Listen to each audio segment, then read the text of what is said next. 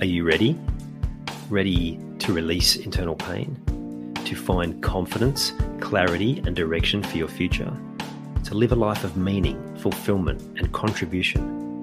To trust your intuition again, but something's been holding you back? You've come to the right place. Welcome.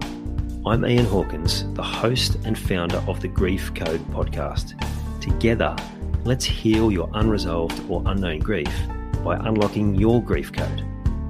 As you tune in to each episode, you will receive insight into your own grief, how to eliminate it, and what to do next. Before we start, I have one request. If any new insights or awareness land with you during this episode, please send me an email at info@ianhawkinscoaching.com and let me know what you found. I know the power of this work and I love to hear the impact these conversations have. Okay, let's get into it. Control is so hardwired that you may not even notice some of the ways in which it's still turning up in your life. For me, recovering control freak, learning and growing up in a controlling and controlled environment, you then tend to adopt those characteristics and try and control different people in your world and tell them what they should and shouldn't do, and then maybe more subtle. And then what's interesting is something that showed up for a client just recently, and they were talking about how an interaction with their young child, and their young child had just had a bit of a run-in, not a run-in, but they'd done something that they shouldn't have, and they'd had a fairly direct conversation with their mum.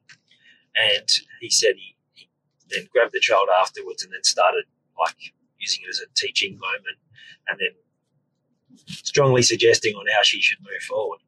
And while essentially nothing wrong with all of that, I just asked him, I said, is that what your daughter needed at that time? Or were you trying to control the outcome? And his self-awareness is great. And to his credit, he goes, yeah, damn right, I was trying to control the outcome. So have a think about your own life. Think about where you're trying to control the outcome in a more subtle way. So we talked about what would have been the better solution. And I said, what if you'd just given her a hug? Or no, just asking her, not even telling her, just saying, do you need a hug? And giving her a safe place to process what she just experienced. And he's like, yeah, I like that. That's a much better reaction. So another thing I see is people trying to share what they know about the world in a way that is full of fear, it's full of coercion, and often it's the same people who are pointing out the very same trait from above. When I say above, media, governments, people of power, people in power, trying to share this knowledge so that some way that they can try and control other people's destiny, when really they're just trying to control something within themselves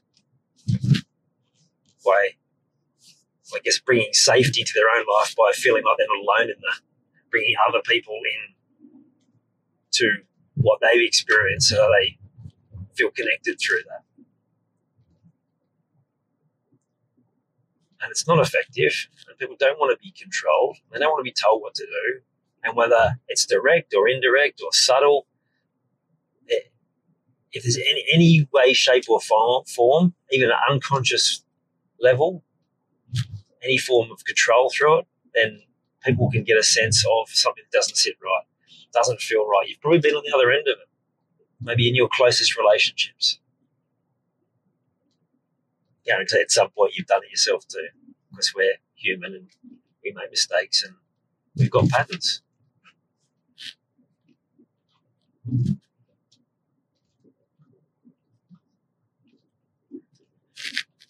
So start identifying in your life when you can allow even more, where you can let people have their own journey, where you can realize that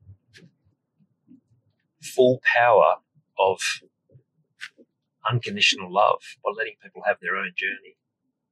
Sure, give support and advice when it's asked for. Sure, create boundaries for people, particularly if, as a parent, your child's younger, there's a certain responsibility to help them stay safe and empower them, but not from a place of control. It never works, and they eventually grow up and see through the control, and they soon work out that we can't control them. And it's such a relief when you just let go of that need, start just living life in a more relaxed way and get more joy out of it as well. It's big work, not for everyone. It takes courage, but totally worth it. I hope you enjoyed this episode of the Grief Code podcast. Thank you so much for listening. Please share it with a friend or family member that you know would benefit from hearing it too. If you are truly ready to heal your unresolved or unknown grief, let's chat.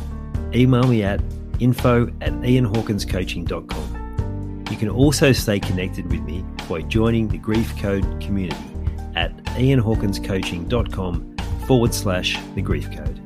And remember, so that I can help even more people to heal, please subscribe and leave a review on your favorite podcast platform.